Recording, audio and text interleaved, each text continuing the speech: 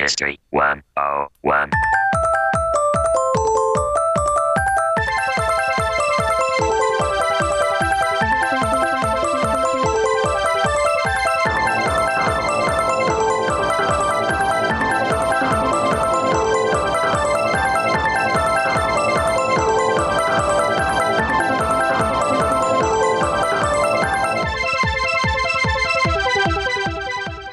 All right, what's up, everybody, and welcome to Gaming History 101, the Retro Video Games Podcast. I am one of your hosts. My name's Fred Rojas, and joining me today from a train just outside of Raccoon City is Mr. Jamalias. How you doing, sir?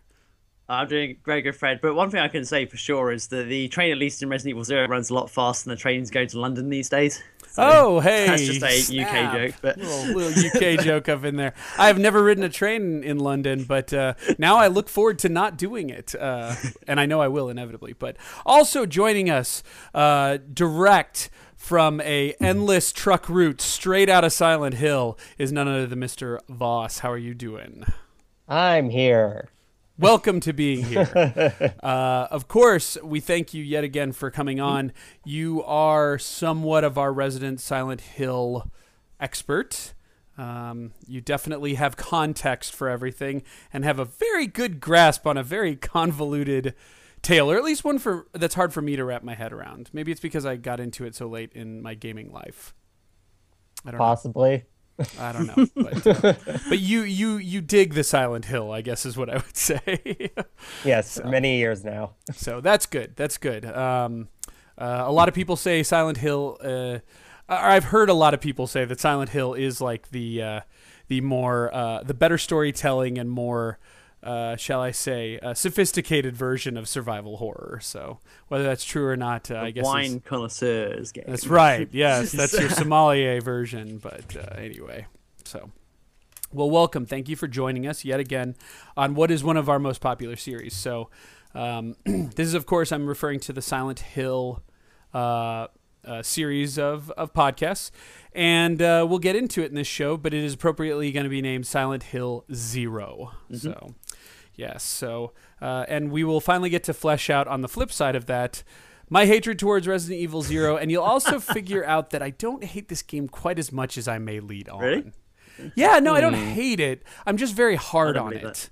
I'm just like a disappointed parent, I guess I would say. But anyway, we will get into that. Yeah, we will just get into that. But before we do any of that, Jam, do we have a sponsor lurking in the shadows here tonight?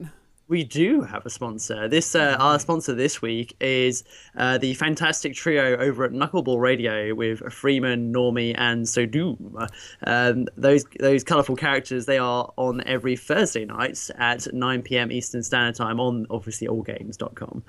Yes, definitely go check that out. Occupying the old B team time slot. And show. Yeah, if you've never listened to it, it is exactly what it sounds like.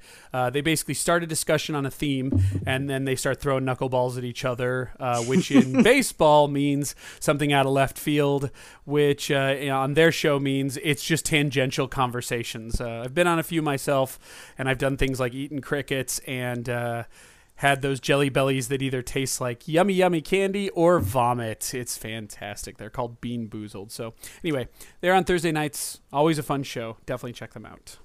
So, okay. We've got some announcements? Yes, we do. We did not have any listener mail, which is fine. That's perfectly fine. And we did not have any comments per se. Did have one thing. Let me pull it up real quick. Nameless Unknown is a listener over on, or a viewer, shall I say, over on the YouTube channel. That's XX, Nameless Unknown, XX. And he sat back and watched the entire Michigan series I had done. Yeah, and he seemed to be enjoying it. And we ended up into a huge conversation about on the comments about survival horror and things like that, and he heavily recommended Extermination or Exterminator. What was your horror Extermination is the PS2 game. Yes, yeah, that one. So he recommended I give that a go. So maybe I shall. That's an interesting kind of recommendation after watching Michigan, though, because they're very different. Just my opinion. Actually, I think we got into a topic of just survival horror on the PS2, and he said, "Oh, well, have you tried this?" And I said, that came as a recommendation from somebody else. So, even offered to send me a copy, which is very kind of him. Oh, but, it's very cheap. You can find that. I think I bought it at GameStop like 2 years ago for $2.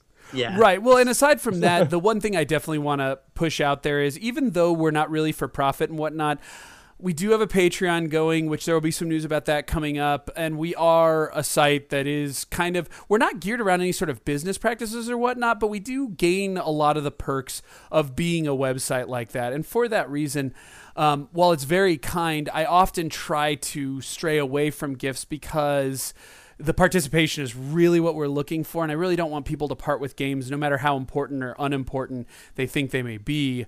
And I will definitely take it upon myself to go out and pick these games up. So I'm pretty sure it's at your mum and pop store, Fred. I'm sure it will be. But I just wanted him to know that's a very kind gesture, and I'm not turning it down because I'm above it or I'm not going to do it.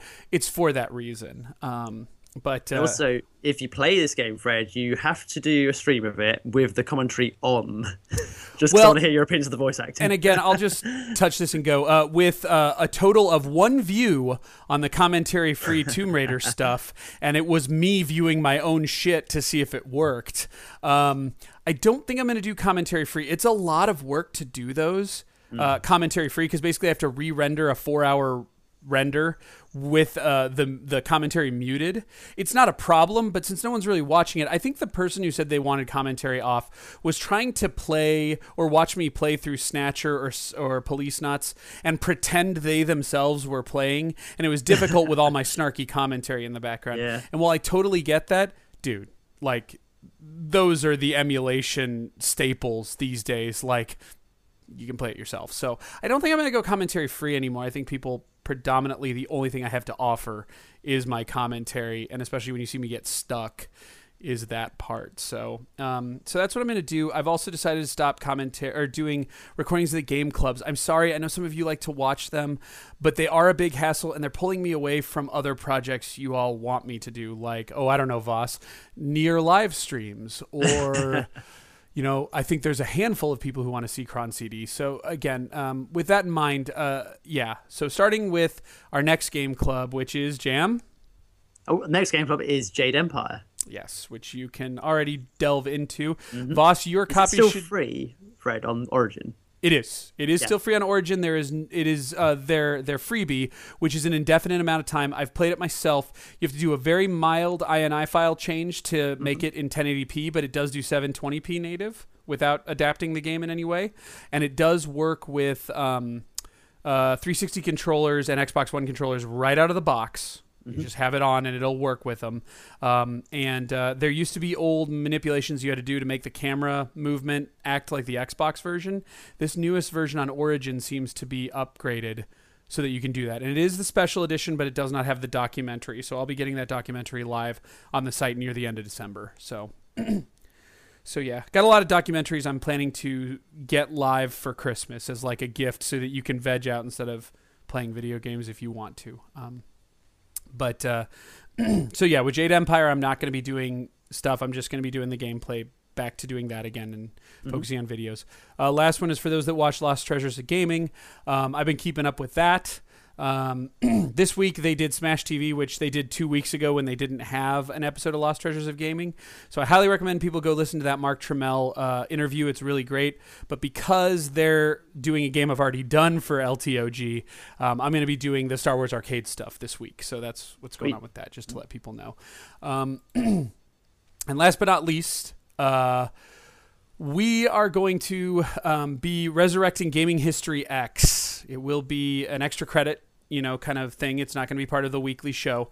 But because we have retro news coming in and out, and sometimes it's feast, sometimes it's famine, I wanted to have an outlet for that. Also, we get a lot of conversations these days of like, there was a discussion on Twitter today as to whether or not the Master Chief Collection should have Reach in it. I figured that was kind of a fun retro, thing we could speak to. Mm-hmm. So we're going to try to do that show from time to time, ideally weekly, but maybe not. Jam and I don't always have to be on it, so maybe one of us will be on there with a guest or something, but it will always be more than one person. And it will also be where you can see announcements for the site and whatnot. And the one that we'll do in the next week or two will be important because it explains some stuff going on with the site, Patreon, Cron CD, things like that. Nothing to write home about, nothing scary, nothing's changing. If anything, it's all good news, so to speak, but just changes that are going on. So keep an eye on those. And Tomb Raider Game Club is coming. It took longer than we thought, so we had to schedule a second session, and we'll be wrapping that up this week. Anyway, with that in mind, how about we jump into some Resident Evil 0 and Silent Hill Origins, the two games that we'll be making up today's Silent Evil episode. Sorry. Anyway, unless anybody else have anything, Jam, Voss, any announcements? No, not really. Okay. All right, here we go. So first on our list is Resident Evil 0. Now, we've handled this in a couple of different ways in previous episodes. I think the best way to handle it, or at least this was my suggestion and nobody really second-guessed me on it, was we'll talk a little bit about the release and development of the game. Pre-release and development of the game. We'll spend a majority talking about the game in a kind of spoiler-heavy, free-form, contextual discussion. And then we'll wrap up with kind of where it sits in the pantheon of the games that came before it and after it, from a sales standpoint and what the audience kind of thought of it. So that's kind of where we'll leave it. So, excuse me. All right. So jumping right into the shit. Development of Resident Evil 0. It originally began as development as early as 1995. Just so people know, that would be a year before the original Resident Evil would come out. Although it had been in development for 2 years at this point. Research and Development, or R&D 3 at Capcom, handled that. This is an interesting team when I looked it over because this is not a team traditionally known for the Resident Evil franchise. The director was Koji Oda, who this was his first directorial project. I think the biggest thing he'd go on to do was Strider, the 2014 game that just came out. That was kind of a Metroidvania.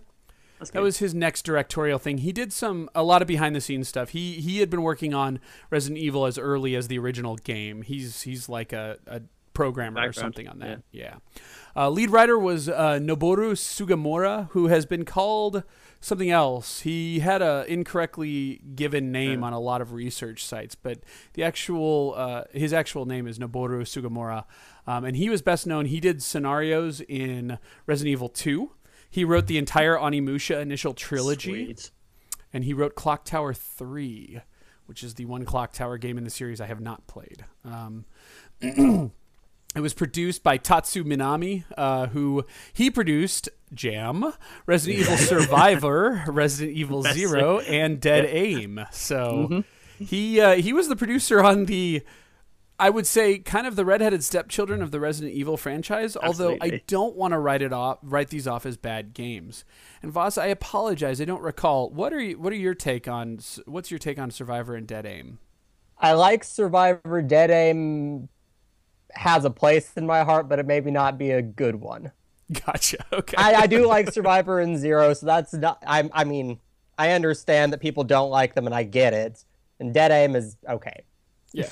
2 out of 3 ain't bad, and honestly, I'm not so hard on Survivor or Zero. I'm just not very good at those games.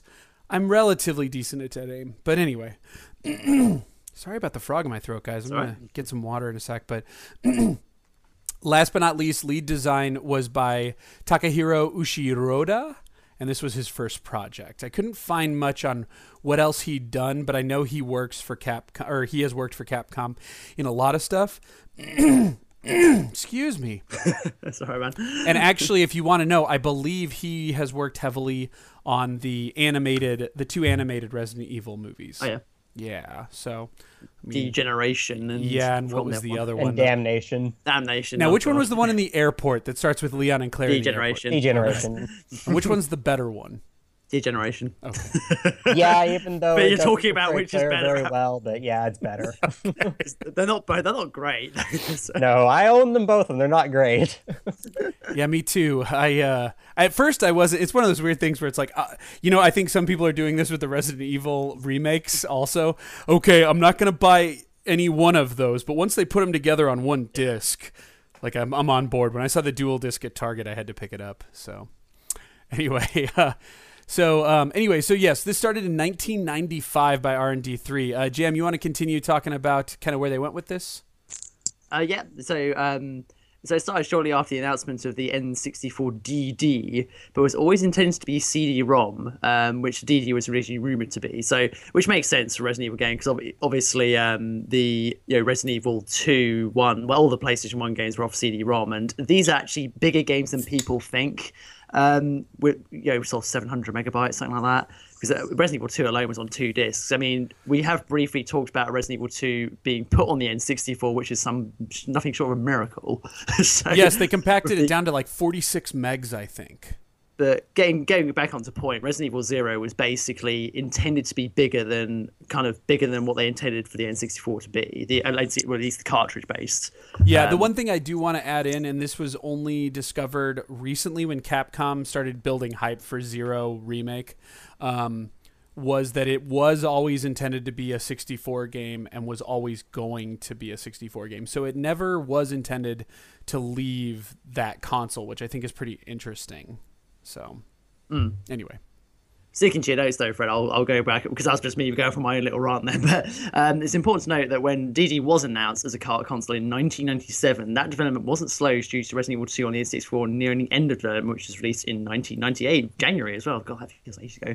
And it could still support the title. Should we carry on? Yeah. I see what you were saying there.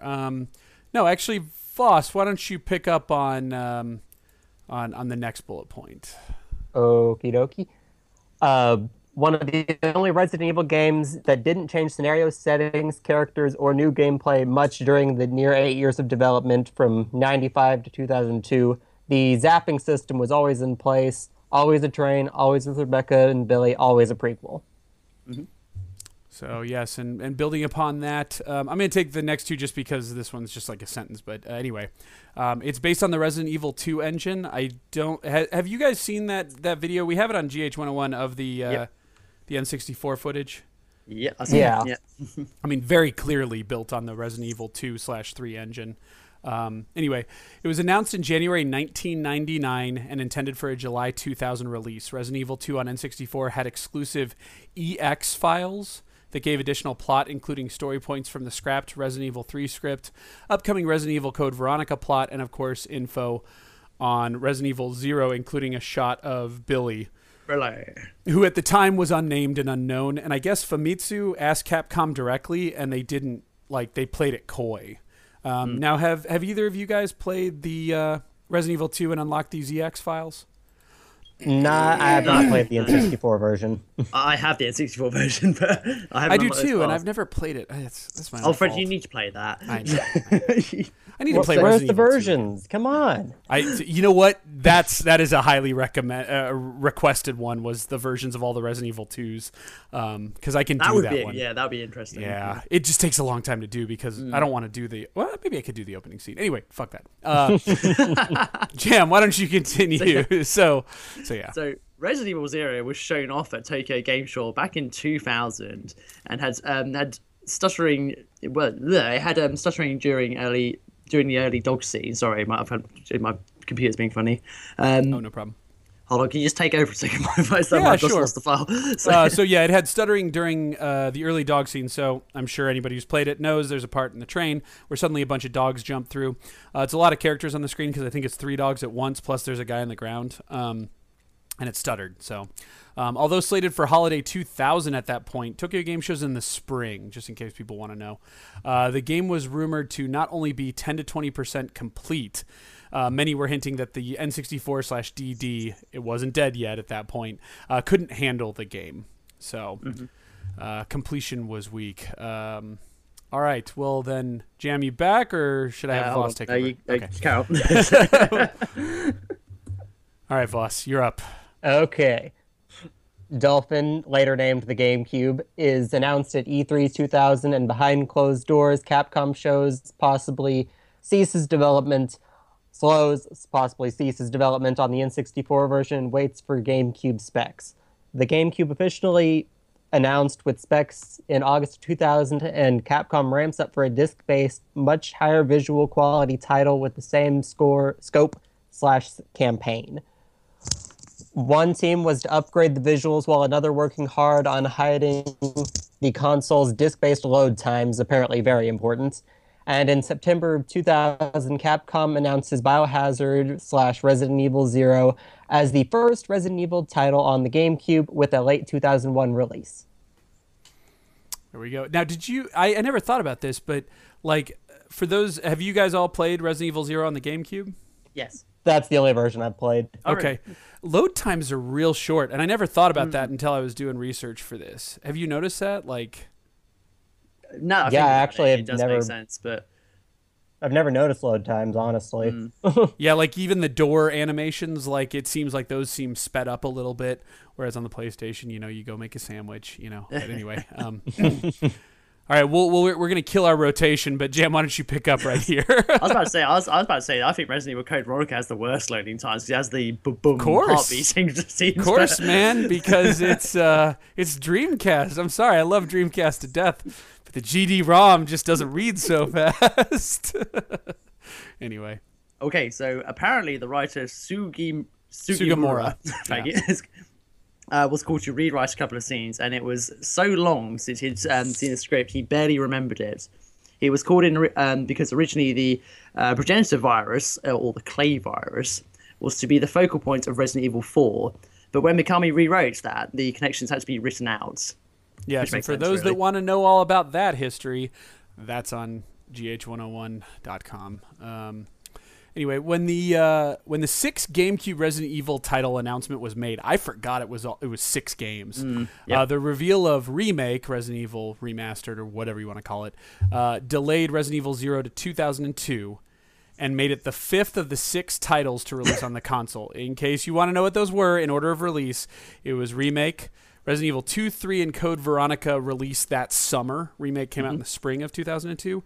Resident Evil 0 in 2002, and then, of course, those who follow it know 4 didn't make it till 2005. But that meant, I didn't realize this because I bought them all on the GameCube. 5 frickin' Resident Evil titles in one year.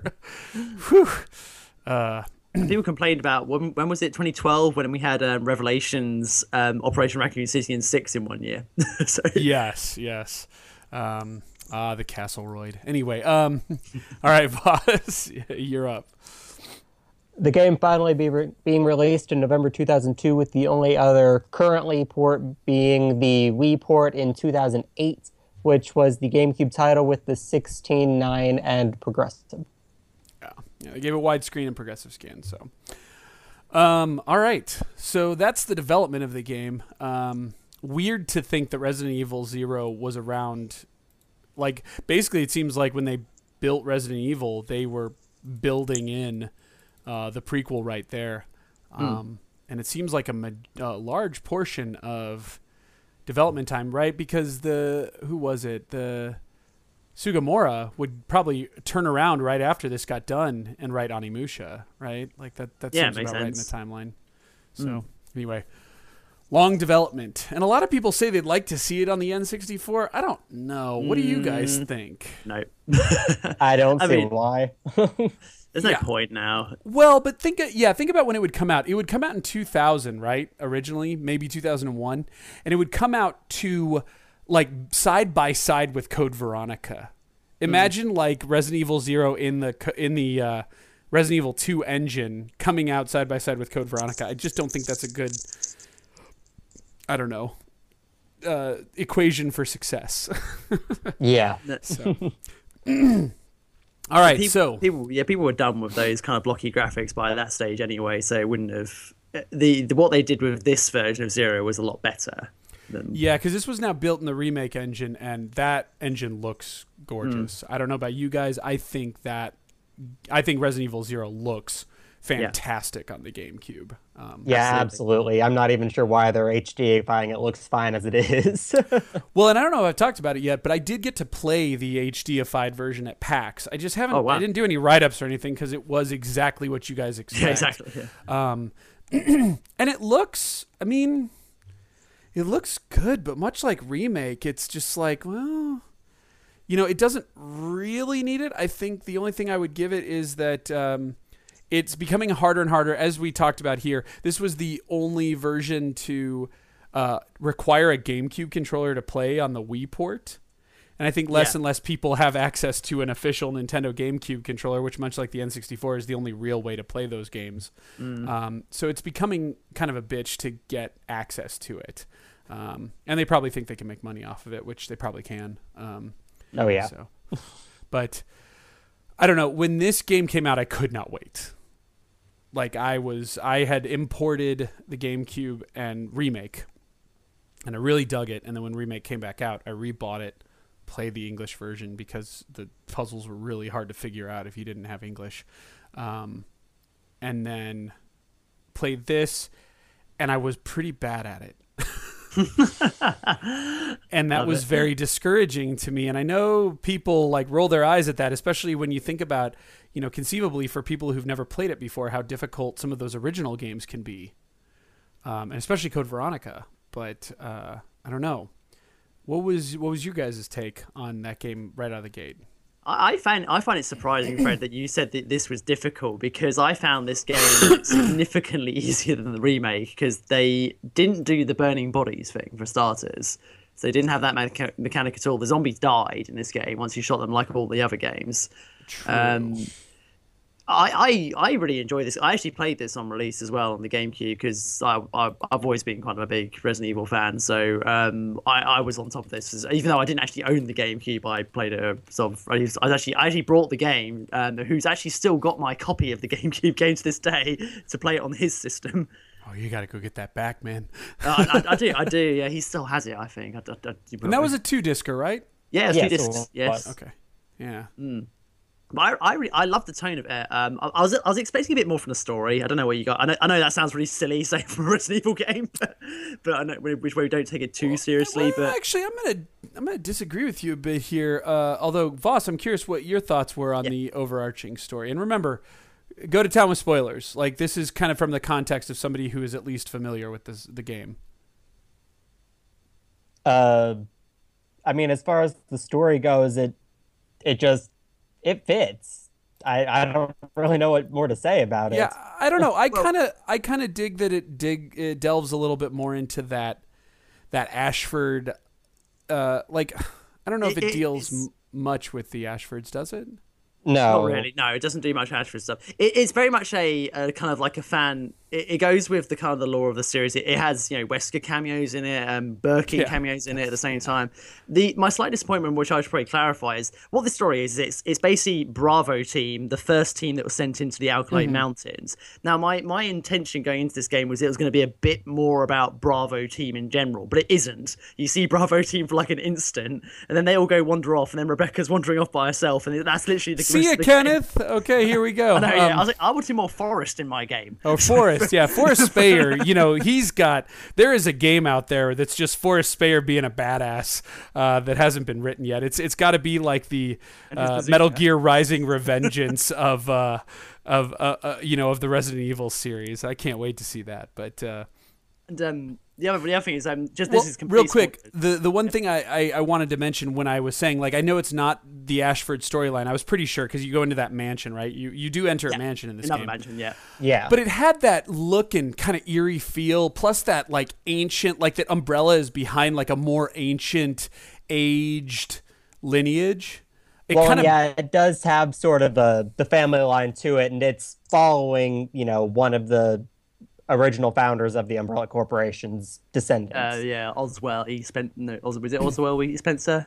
key found. Yeah, the Yes. Spencer clan. Yeah, because it's the Spencer Mansion in the Yeah. game, and people don't know. But if people don't know, because the Spencer estate gets kind of lost in the fiction if you're not paying too close attention. But what I liked about that was, there are probably some people who don't like all that lore that was added in with the Ashfords and Code Veronica, and then even more so here. But I did like that part of it. In fact, that was my push to keep going as I kept getting into new areas. So.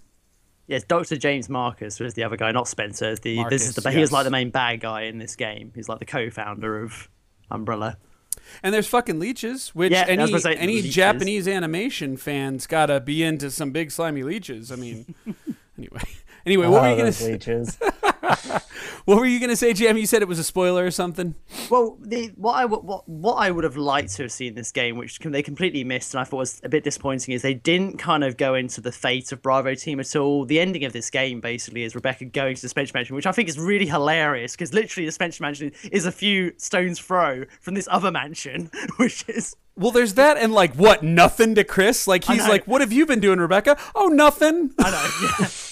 I would quite like to just see, sort of, maybe they could just maybe show Bravo team reconnecting, and then you maybe saw some of the team getting killed or something like that. Well, she did run into what's his face, Edward, because she did run into him like after she went down on the tram, and I talked to her, and it's like, oh, I've got to find Billy. And he's like, okay, then I'll meet you at this mansion. I And then do she's remember like, I that, never yeah. saw him again. Yes. the feigning plot points where they're just like, yeah, we remember that happened. I don't know. To me, it's interesting. I also find it so delightfully Capcom, though. Right? Yeah. That this crazy adventure would happen. Then you see Rebecca, and she acts like she's been sitting in that room for for 3 days,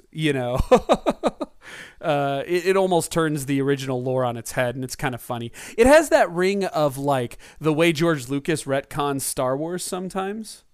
And I'm sorry to invoke the Holy Trilogy, but like seriously, like it does have that feel to it. So. Oh no, I completely agree because Rebecca is quite badass in this game, and she's quite a strong. Oh, that's right. Who's the Rebecca fan? Is it you, Jim? Me. I am too. Oh, okay. I'm the one that searched that in Resident Evil 2 that pile of trash on Wesker's desk just to get that picture 50 times? Hell yeah. Yeah, absolutely. Yeah. Okay, that's fair. I'm not a huge Rebecca fan, although I had no problem playing her in this game. The only thing I was going to mention, just me being the complete nerd here, but she is a better character in the novelizations of Resident Evil. Yes, SD Perry's, what is it called, like Zero something? Well, she's featured in 3 of the books. She has her own standalone book, which I can't remember what it's called. Which is not even featured in the game. Caliban Cove is what it's called. That's it. I'm looking at the list right here. Let's see. And the Zero one was called... It's 0. Yeah. It's actually number 0. Yeah. It is number 0. Yeah, it's the 7th book. It's the hidden 7th book. But anyway.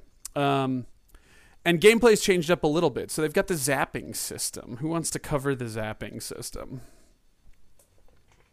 I don't mind mentioning it. Basically, the zapping system is literally a touch of the Z button, and you will instantly switch between Billy and Rebecca, and it's like a little heartbeat. They do, but it's instant. There's no loading, even if you're in different rooms, which is pretty cool. Yes. Yeah. We were agreeing. Well, yeah, I was going to say, but did you guys want to sort of take... I quite liked this feature. I mean, it's the other thing worth mentioning as well is that if you were both in the same room, you had that horrible little yellow C stick, which I didn't like on the GameCube. You can use that to control the other character. So.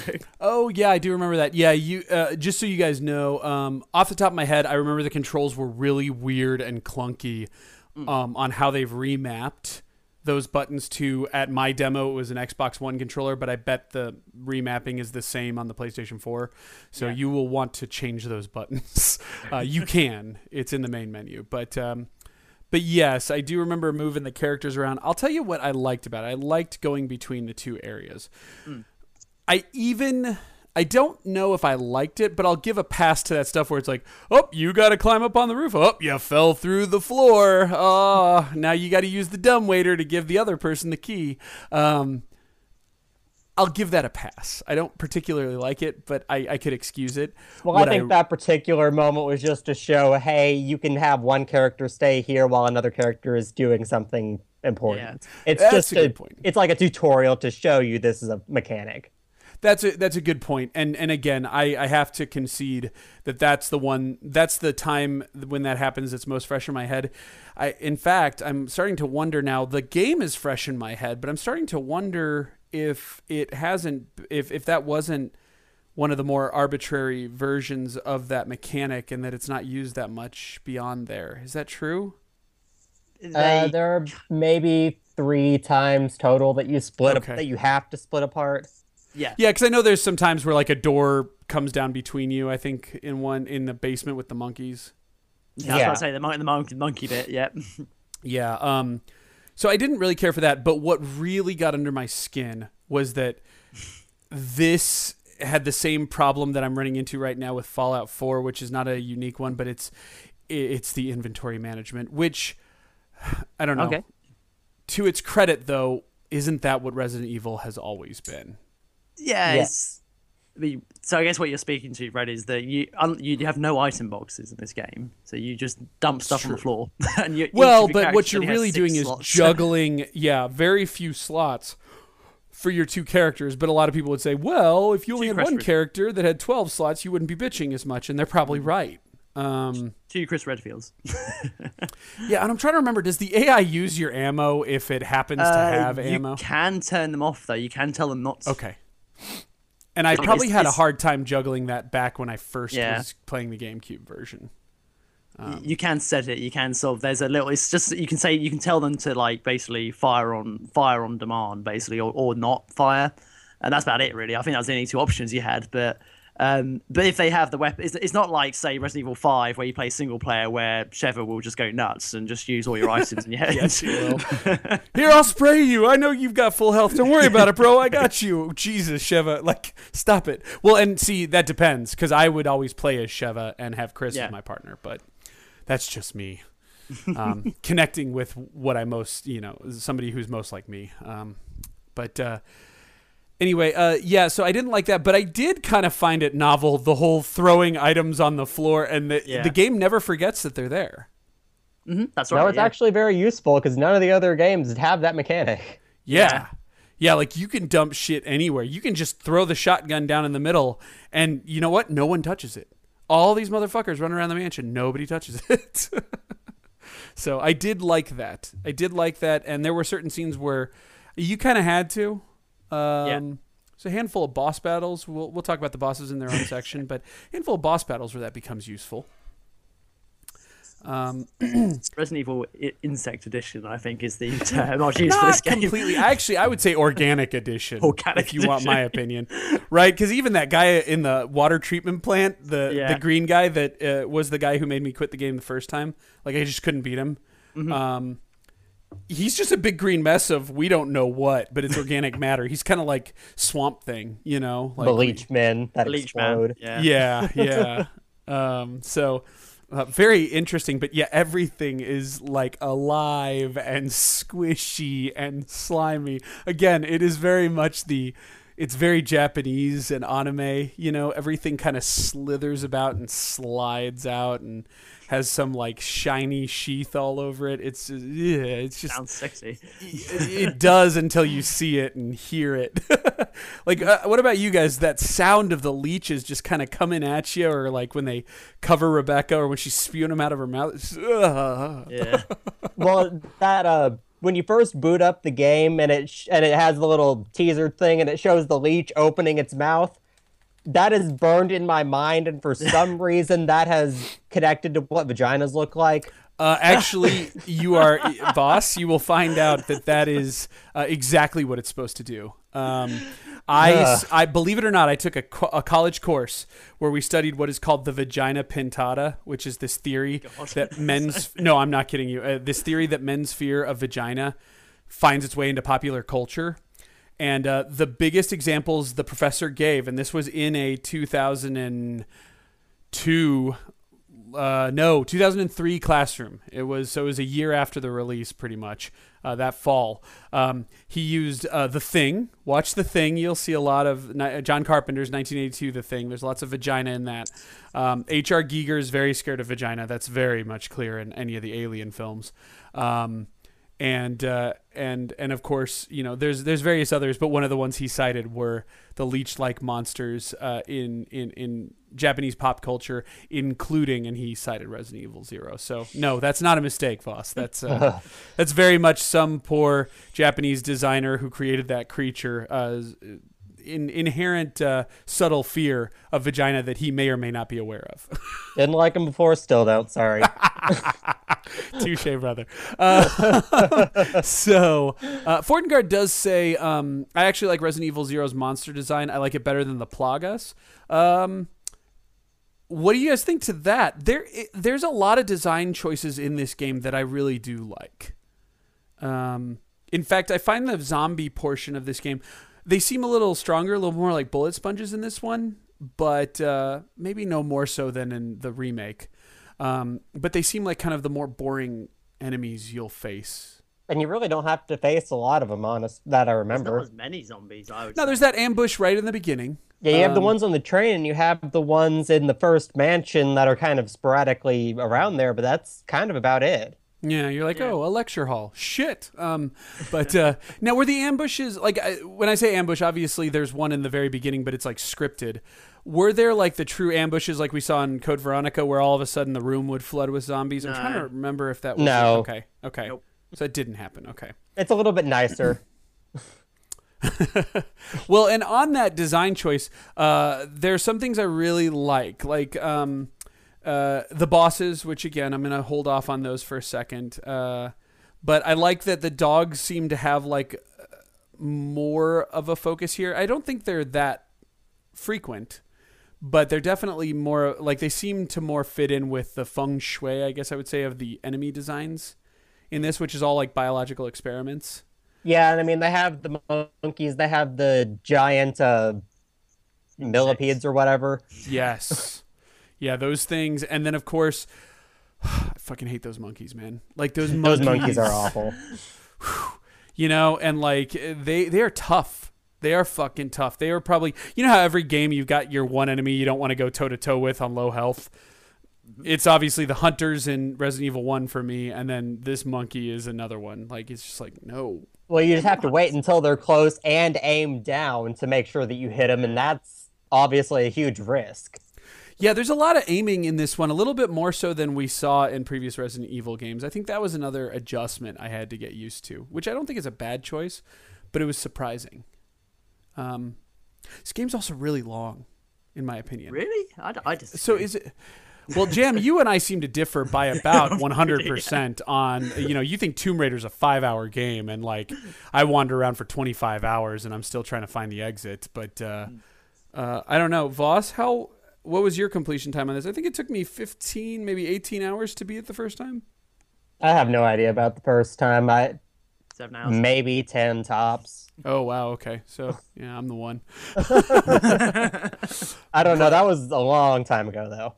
Yeah. But yeah, and Fortengard is chiming in that he really does dig the art design. Yeah. I actually, yeah, if you guys are cool, were there any other enemies you wanted to, other than bosses? We'll get to bosses in a sec, I swear. Hunters were in this game. Yes, hunters were in this game. I do remember that hunters were in this game. I remember them coming in and I was like, I think, is water treatment plant first time they pop in? I believe so. Yeah, because there was the area where you get caged in with them. Yes. And I remember when they popped out, I was like, oh, thank God, they're just hunters. Because at least I knew how to deal with them. And you do, or at least I remember having the shotgun a lot in this. And I think it's because they had to give Billy and Rebecca kind of primary weapons. And Billy's was clearly supposed to be the shotgun and the bigger guns because, right, male, penis, of course he's got to have a shotgun.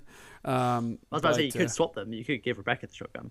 Yeah, I always played as Rebecca and kept the better guns. That's probably smart. I always played as Rebecca, but yeah, for some reason, as I mock the male stereotype, I fit it to the bill because I think that's what Steve always ran around with, or Steve, Sorry, not Leo DiCaprio. Billy. That's what Billy always ran around in mine was, I think he had a shotgun, fucking Colt Python, and he might have had the grenade launcher.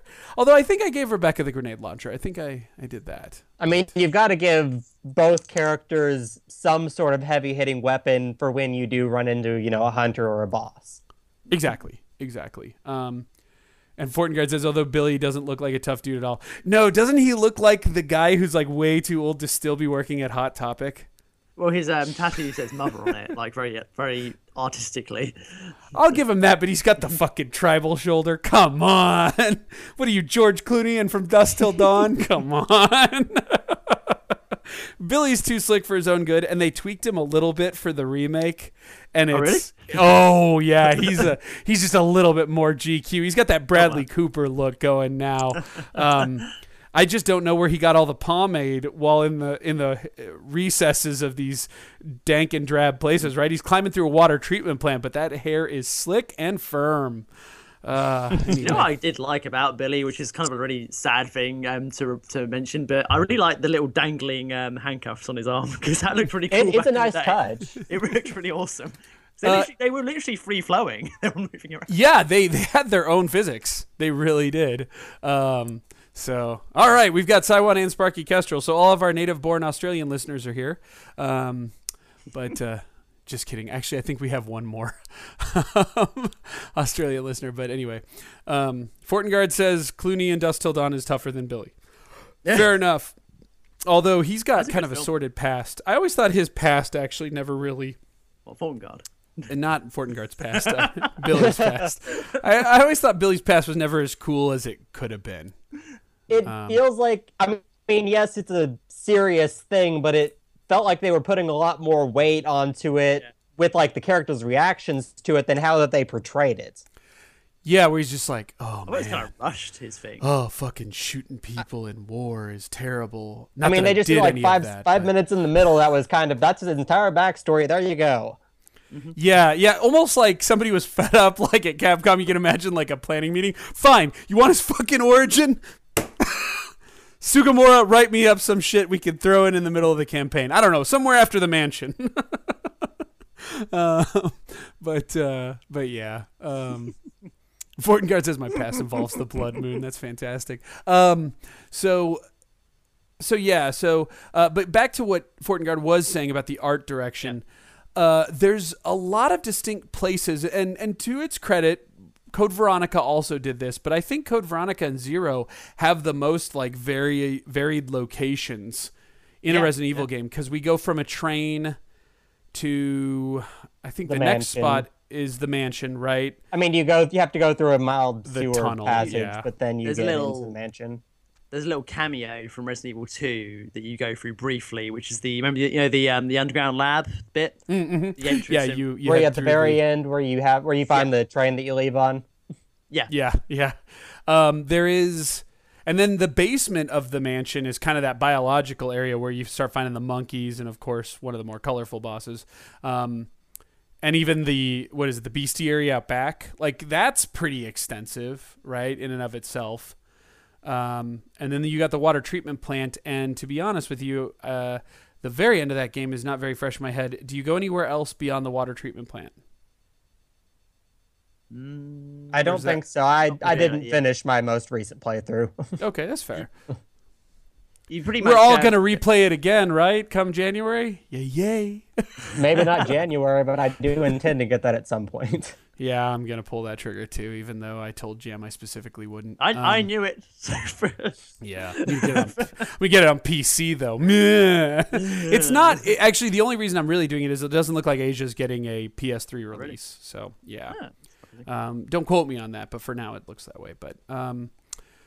yeah, I don't know. I just thought, and they were very distinct, right? Each area is pretty damn distinct, even in as much as the underground lab areas of the mansion versus the mansion itself. They're all very different. And even the mansion itself doesn't have a whole lot in common to the Spencer estate in either layout or what each area looks like. It's more educational, right? It's more of a training facility.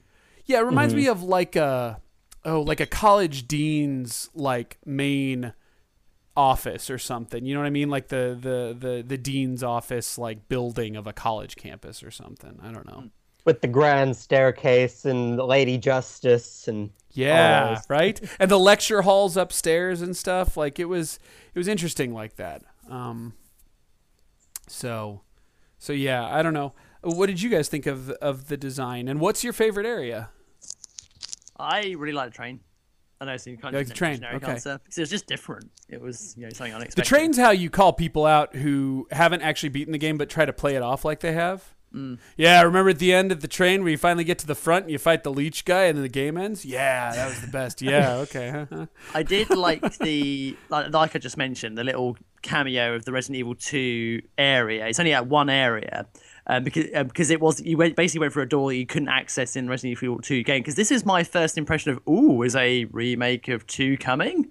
At this stage, you thinking? Yeah, is there the Hunk connection in this one? What?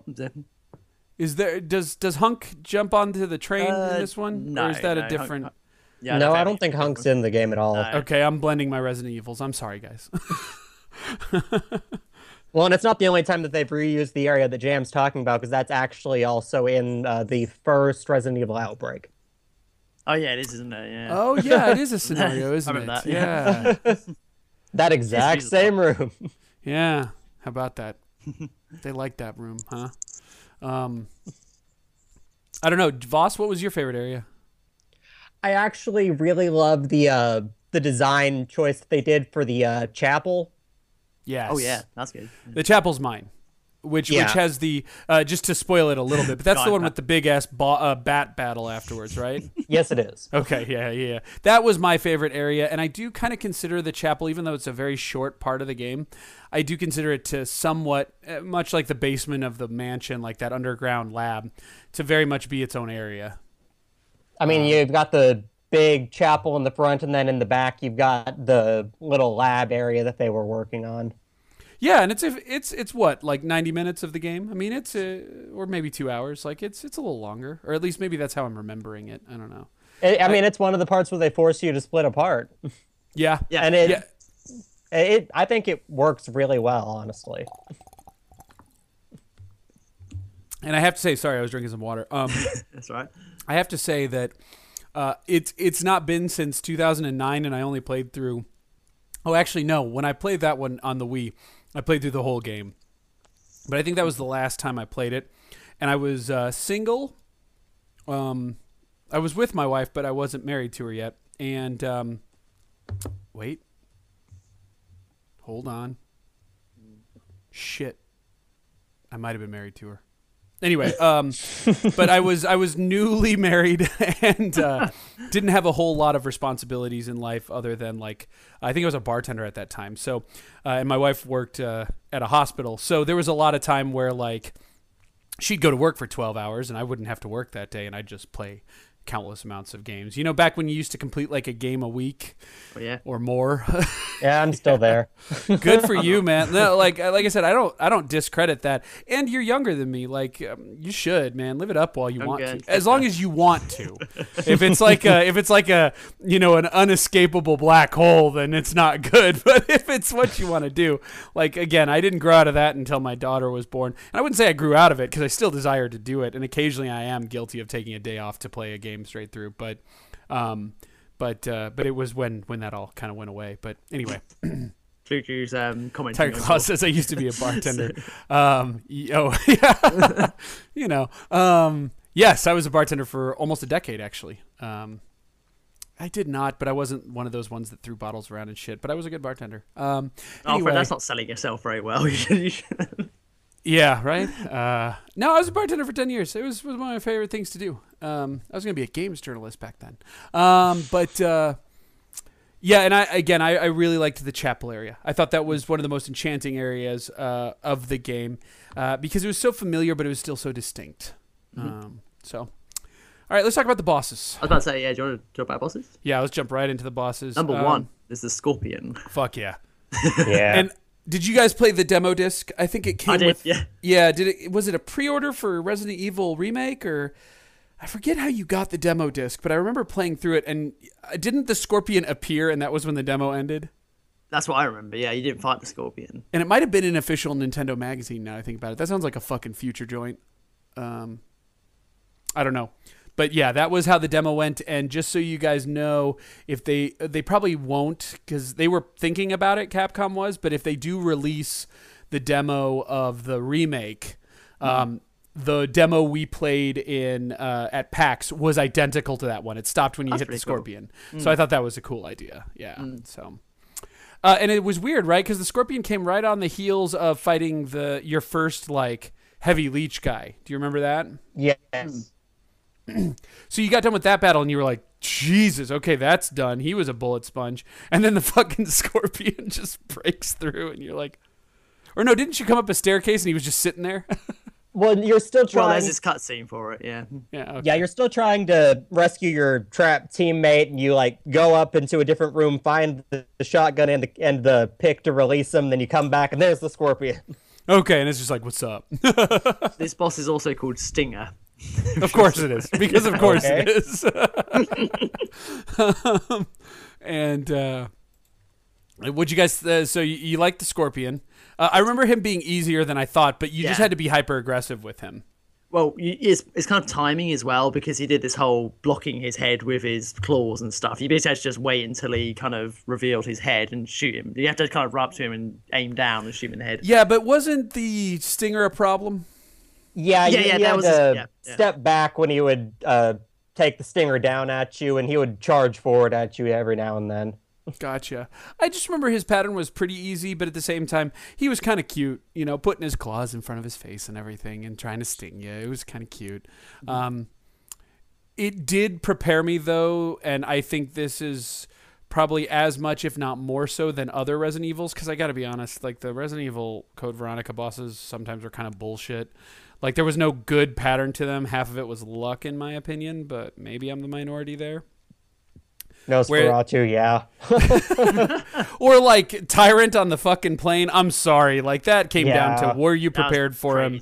Yep. And could you hit him enough before he got any good licks on you? Whereas this whole game was about memorizing the patterns. That if you could get the patterns down on any of these bosses, you were pretty good. The trick was being able to pull off what they needed you to pull off, in my opinion. So I thought Stinger was a good intro to that. I mean, I don't know if we want to climb through each boss, but what was everyone's favorite boss? I quite liked. I think it's called. It's Prototype Tyrant or Proto Tyrant or Tyrant. Pro Tyrant. Yeah. Proto Rent. Anyway. Because that was Proto-Tyrant. Because it was just kind of an interesting surprise, because that was a bit like with the Scorpion, where he was just kind of like he was just kind of set on you by surprise. Mm-hmm. And I was under the impression when I first played this, I thought this was the Tyrant from Resident Evil 1, but it wasn't. They call it the whole sort of lore and stuff. This is like a prototype version, hence why he's easy to kill. But I guess. Oh, is he that easy? I would say so. Yeah, he was pretty straightforward. I had some issues with him. He's easier than the Resident Evil 1.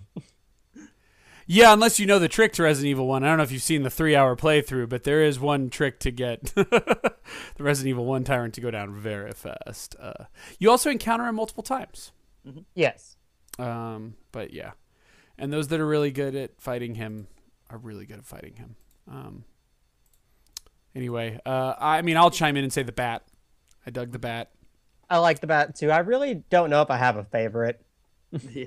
What was the one in the basement that I was thinking of with the monkeys? Was it like a big centipede? Yeah, there's the centipede that abducts Rebecca.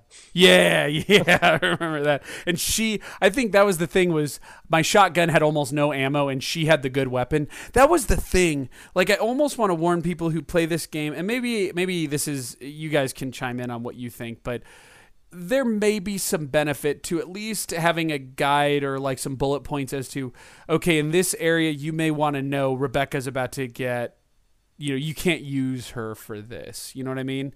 I really kind of hate games where you're sharing items and ammo and then they take away one of the people and you're not prepared for it. And I get why they do it, but then you get into that problem that only I think Code Veronica and Resident Evil 0 run into, where you literally can have no ammo and or no real retaliation for the things coming at you through no fault of your own. So I don't know, but I guess you'll go back to where there was a typewriter, and that predates that death, or that kidnapping, right? As long as you remember to save. Yeah, because I don't remember there being any saves where you weren't together. Am I correct on that? I believe you could save if you weren't together. Okay. You Okay. can. But I Yeah. never really Yeah, split have my to characters do it. apart. Yeah, I tended to keep them together. Yeah, I was the same. Yeah, I did that. So, all right. Well, I think anything else you guys want to say about this particular game? Anything you want to wrap up with, just on your overall thoughts? Maybe we should give some closing thoughts, and then we'll talk about the release and reception. This I was mean, the. Go ahead. Sorry, Fox. You go first. Yeah. It's kind of where I kind of hoped that the evolution of the series would continue to go, because I thought that you finally have two characters that are smart enough not to say, hey, let's go run off in separate directions and get ourselves killed, to actually stick together. Mm-hmm. I mean, it kind of changed the tank controls into, it's kind of more of the logical progression of the series until they just jumped into action. I agree. And, Resident Evil Revelations 2 shares a lot of similar staff to this game. And you'd almost hope they would carry on some of that. I don't know if you guys have played Resident Evil Revelations 2. Not yet. I've played 2 of the episodes, and what you'll come to find is they were so dead set on making it's 2 pairs of partners, and I'll just leave it at that. Like, you're gonna each episode has 2 storylines, and each storyline has 2 people that are partnering up. And I think there's online co-op, but I didn't use it. And the problem is they decided to make each character distinct. So imagine if you were playing the game and Billy could only carry certain weapons that Rebecca can't, and stuff like that. They forced it into that scenario, which is fine, but it kind of kills the dynamic that kind of is part of the strength of Resident Evil 0, I would say. I mean, there were minor differences, like Billy could take more damage and Rebecca could combine herbs, but that's... Well, yeah, kind because of the he's only strong difference and between she's them. smart, like boys and girls are. I mean, other than that, they were basically the same. Yeah, Billy they had were a lighter. essentially the same character. Oh, yeah. Was the lighter like the permanent item? Or Yeah. okay. Yeah. But you had to find a fuel for it.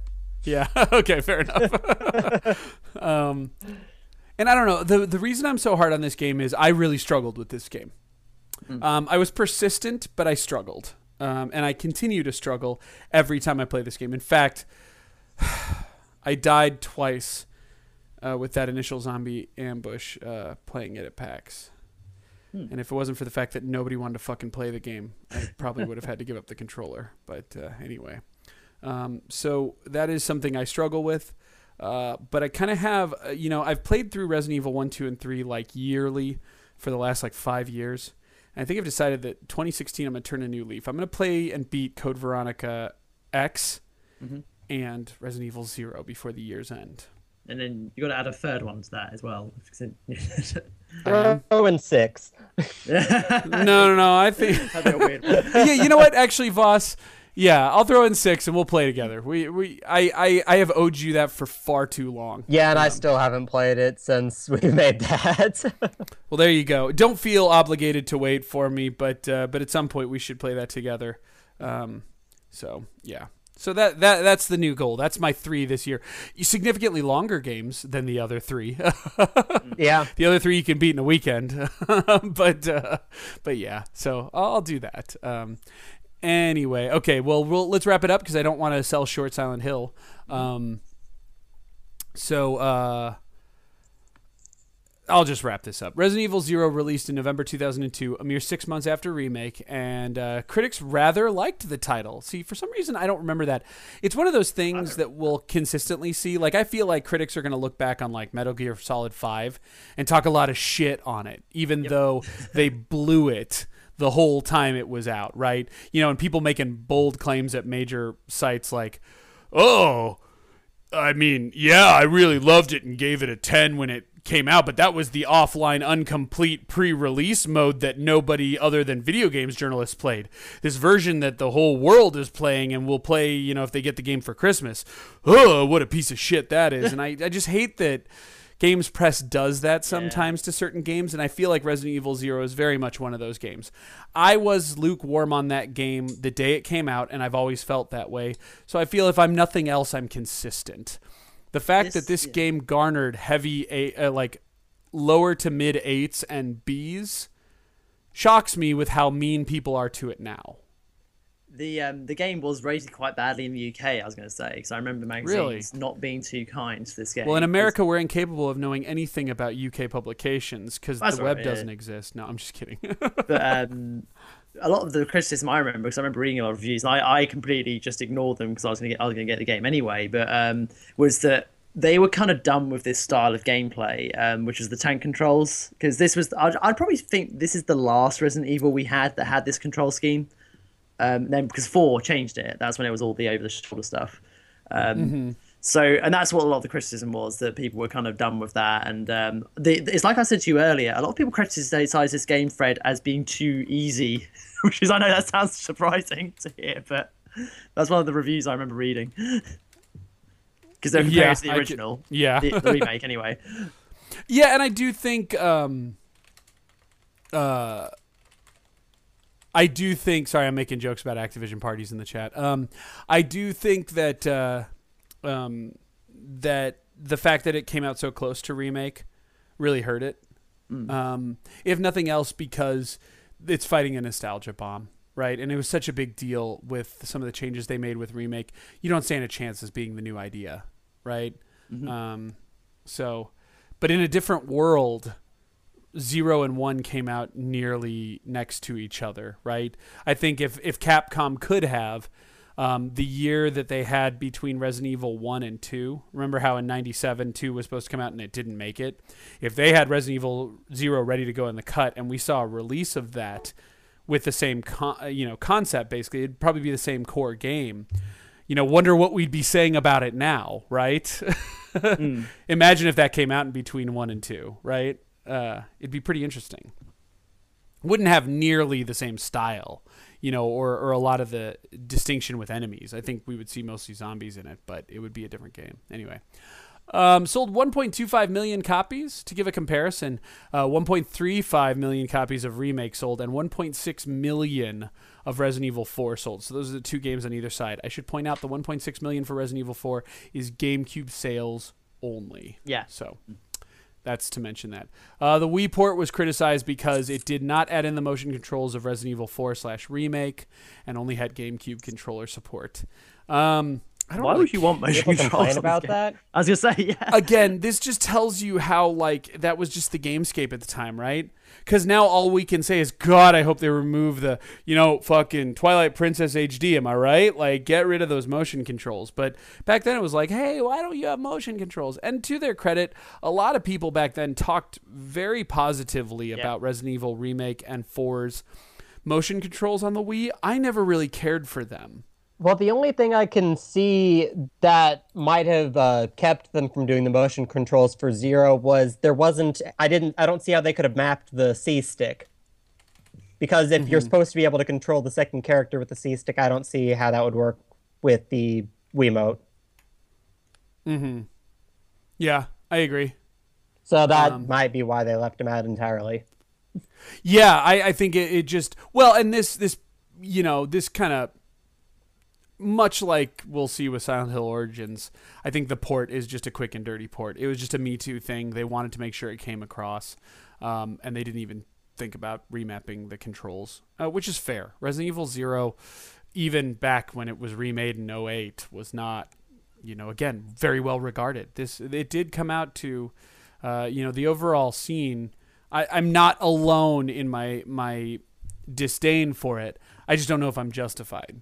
You know what I mean? So, anyway. But, of course, nobody's going to answer that here because you fuckers like it, so. Of course, yeah. Just kidding.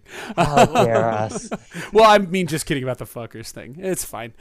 Yeah, I'm going to tell you, much like all Games Press, I'm going to tell you what to like and what not to like. Anyway, all right.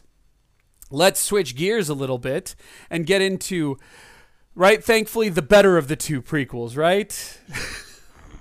I don't know. Maybe. I would say it's It's the best tangential. portable version. It's tangential. I don't know if I would say it's better or worse, but anyway, and I say that having not completed it. And anyway, let's move over to Silent Hill Origins. Voss, if you don't mind, I'm going to have you kick off the development information, and we'll do the round robin again. Silent Hill Origins was known as Silent Hill Zero in Japan and was the first game not developed by Team Silent and instead handed over to Climax Studios. Many fans consider it an unauthorized prequel due to Team Silent having no hand in it, although Team Silent wouldn't work on another game to this point due to the team disbanding after The Room. I'll continue on, and I'm going to kind of hybrid these two. It's the fifth game in the series, right? And I didn't even know that until Voss pointed that out to me. Mm-hmm. I apologize. I, for some reason, tend to lump the two Climax Studio games together. Yes. And that was wrong, flat out. Very wrong. So anyway, Climax Los Santos in the U.S. originally got the game development contract. It was to be a PSP game from the ground up and went very action-heavy with an over-the-shoulder camera. It was announced at E3 2006 with a holiday 2006 release date, and many believe the title's tone and gameplay were a direct response to Resident Evil 4. Mm-hmm. Real quick, I just want people to know that this had somewhat of a dark comedic feel to it. Okay. Did you know that? Like, did you know that the original tone of this was supposed to be like a dark comedy? Like, that was the original idea. It'll change. We'll talk about that in a sec. But what's quite funny is this. I don't know if it's in. I might be skipping ahead here, but this was supposed to be a reimagining of the original Silent Hill to start with in development. That may be in some of the quotes. I didn't know that for sure. I know that one of the Climax games was intended to kind of take after the movie and intended to kind of more follow that storyline with Rose as the protagonist, but I don't remember which one it was. I'm trying to remember. That would probably. I would assume that would have been Shattered Memories, though. I don't remember, Jam. What was the one? It was only in Europe. There was a box set that came with the movie. It was like a co-branded thing. Yeah, there was a box set that it was in the actually UK came with, only. It came with Origins on UMD of all things. UMD Origins. Okay, yeah. So you know what, Voss? Even though it didn't have the same protagonist, there might have been this one, and obviously it changed in tone and scope. But I bet the merchandising deal was already in place, so they had to continue forward with it. One thing I can speak to, it's not the same studio, but the developers that made Silent Hill Homecoming were inspired by the CGI used in the film to create the sort of the phasing into the different worlds, basically. Because they said that on their development sort of notes. We'll get into it that episode, but they took a lot from that movie. Yeah. Yeah. Which Origins I believe is a bit different, yeah. Just in case people are wondering, that will be our next episode, right? It'll be the Homecoming RE4. Or Shattered Memories. I would think Shattered Memories. Yeah. Okay. Well, Homecoming came out next, but all right, fair enough. Anyway, many believe this title's tone and gameplay were a direct response to Resident Evil 4. This is odd because Team Silent never seemed to care much what Resident Evil was doing. Do you find that true? That was actually my own theory. Well, I kind of disagree because Okay. the original Silent Hill was actually Konami. Konami wanted a Western-style survival horror game to compete with games like Resident Evil, but obviously... Well, from a publisher standpoint, Yeah. sure, but I don't know that the developers really cared developers what Resident Evil was never. doing when making the Team game. Silent was always on record that they always wanted to make the game they wanted to make. In fact, just to keep this quite short, because I know it's completely separate from Origins, is that originally Konami wanted Silent Hill to be a very different game, but they kind of lost faith in the project and they just let Silent Hill just get on with whatever the hell they wanted, and that's why we got Silent Hill the way it is. So it turned out for the better because it was originally supposed to be more action heavy. Mm-hmm. But that's that though. But Well, yeah, and Jam, actually, why don't you pick up with this? But yeah, moving on, keeping on point with Origins, of course. Eventually, in the fall of 2006, the development was pulled from Climax Los Santos due to due to the engine having major tech problems. And the story being in shambles, and obviously the overall tone of the development team not being consistent with the goals of the producers and project managers. Do you want to Actually, no, this would be Voss. Climax Studios in Great Britain received a mess of a game. According to Sam Barlow, new director of the title, in an interview, It was bizarre. It was supposed to be a dark comedy, and at some point, someone said Scrubs was the inspiration. We pushed back and said, look, if this goes out, it's going to be a disaster. There's a hardcore fan base of Silent Hill players. You can change everything, but you've got to do it in the same time and budget. Yeah, that was Konami's response. Doesn't that sound like Konami? Yeah. Like, I know we're really hard on Konami right now, but even back then, they're like, you know what? Cost us the same amount of money. Sure. To build upon that, in another interview, he stated, unfortunately, there were some problems there, and the game they were making was not in the best of shape. So this is going back to Los Santos's development team. God, I bet this caused some internal conflicts. Yeah. We hadn't done anything to deserve to work on Silent Hill, but we worked very well as a team and had strong skill sets, and, well, we were available. Well, I guess that's kind of humbling to what his team was before this game. At the point, there wasn't a huge amount of time to get the game done, but we insisted that we needed to redo a lot of the game in order to make it something that wouldn't embarrass the franchise. The game we shipped wasn't perfect, and I'd personally question even the idea of a prequel to Silent Hill, but it was much, much better than what it might have been. Shots fired! Anyway. Well, I saw the demo footage of it, and yeah, I don't like that direction. Yeah, I mean, I do think this probably turned out a lot better than it would have. Yeah, a demo did leak on the internet, and now that PSP is very hackable, you can play the over-the-shoulder game, which, wow, boy, is it annoying when you're looking up Origin's YouTube videos to keep seeing people go, this should have been an over-the-shoulder game. The best thing that could have happened to Silent Hill is if it became like Resident Evil. What the fuck? Anyway, not on PSP. Yeah, I know, my God. And I defend that console more than anybody. So. I know. Anyway, Jam. So Barlow would have to rewrite the game from scratch, reinvent the creatures and scenarios, and make it more cohesive with the franchise. Origins apparently has a few scrutinized reactions as well as notable retcons. That's retcons. Sorry. Retcons, as well as notable changes to the canon. Not much information was released as to what exactly went on to the year that Climax Britain worked on the game between the fall of 2006 and the game's eventual release in November of 2007. This is a year of game development. They must have worked crazy. They rebuilt and cranked that game out in a year. That's really impressive. They got it in August 2006 and it came out in November 2007. And in order to get certed and go gold and everything, they must have had it done by probably September or October. So, anybody want to talk about the retcons? I've got the list here if you guys are interested, but God. What do you think? When I looked at the list of retcons, I honestly didn't see anything that noteworthy. There really aren't. I mean, it's some minor details about discrepancies, Alyssa. Yeah, it's not a massive retcons. It's just a few I hate to minor say it, details. It sounds like the retcons that people who are perhaps a little too into Silent Hill might flip out about. Because honestly, until I read the list, I didn't notice them. Well, there you go. And again, I think you would. So. Well, granted, a lot of that information is from the novels and the all the extra source material outside of the actual games. That's where they're finding the inconsistencies. Yeah. So yeah, I don't know. I think, and I, full disclosure, didn't finish the game, but do know the plot. I did read ahead and got the plot spoilers and whatnot. Although I think I'll finish the game. I've been playing it on PSP, and it's fun to play on my lunch break. And I'm I don't know what halfway point, maybe a little before that. I think I might just finish it just cause. But I felt that it's not a stretch for a Silent Hill game. No, I think they took it in a decent direction.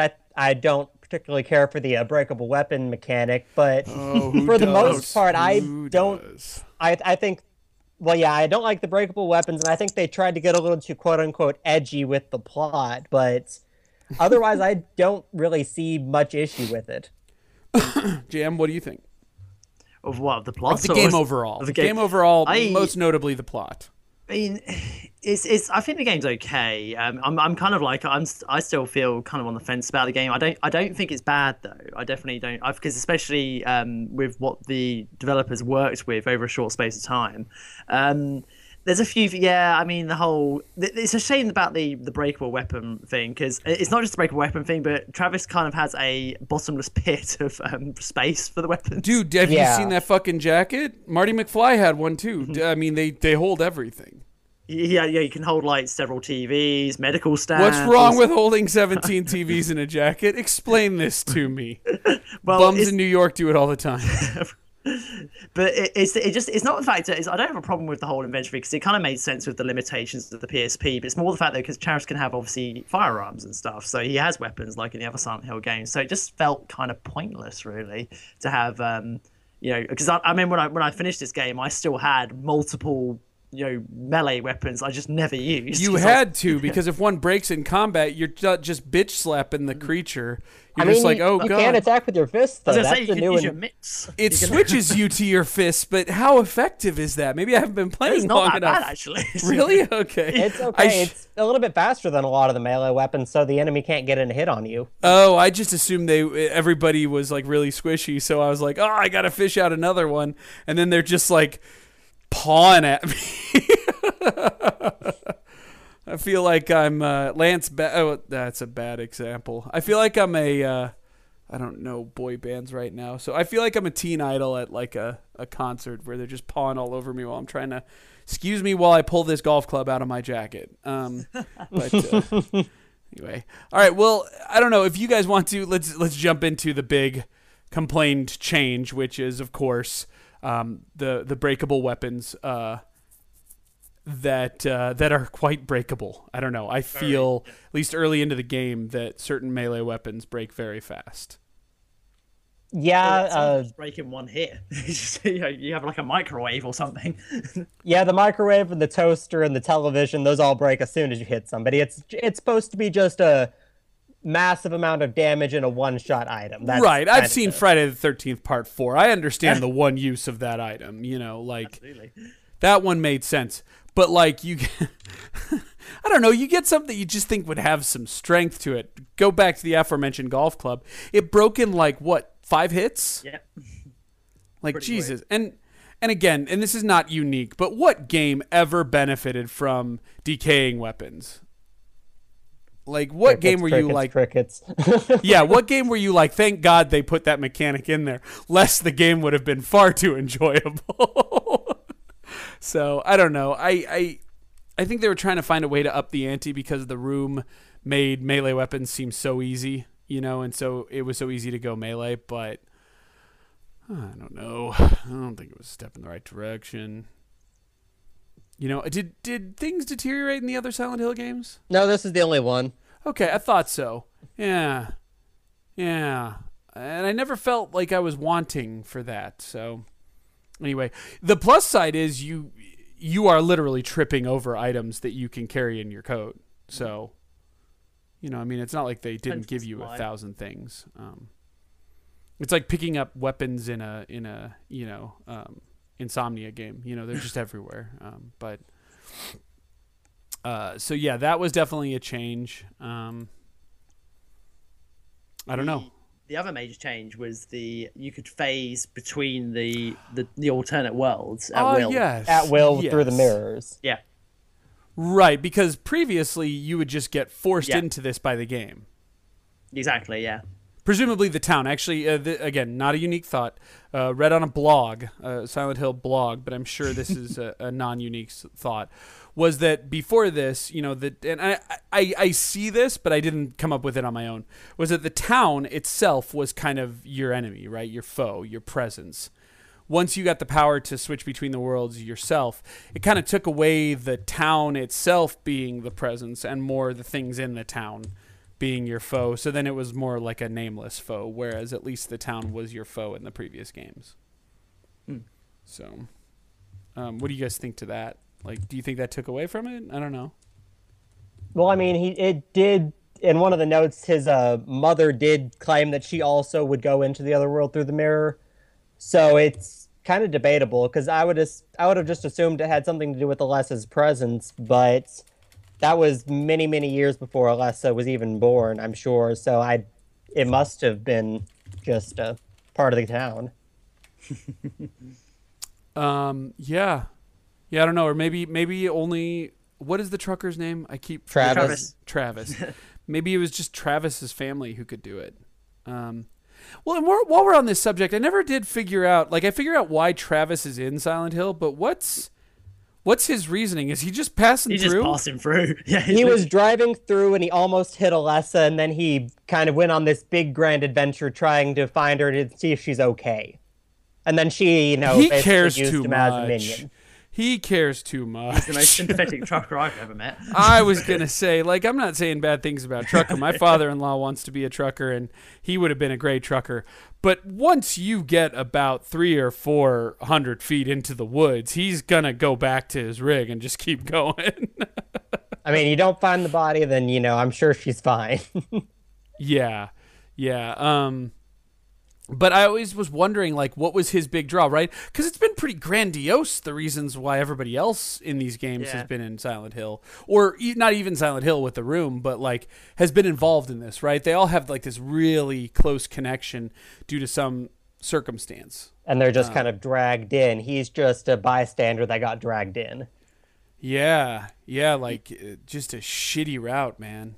His only motivation, according to the plot here, is that it was a shortcut. That was it. He was going to Brahms and he went through Silent Hill. Why not? Actually, as somebody who ended up getting lost in the backwater hills of Tennessee, trying to find a shortcut to Florida, I get that.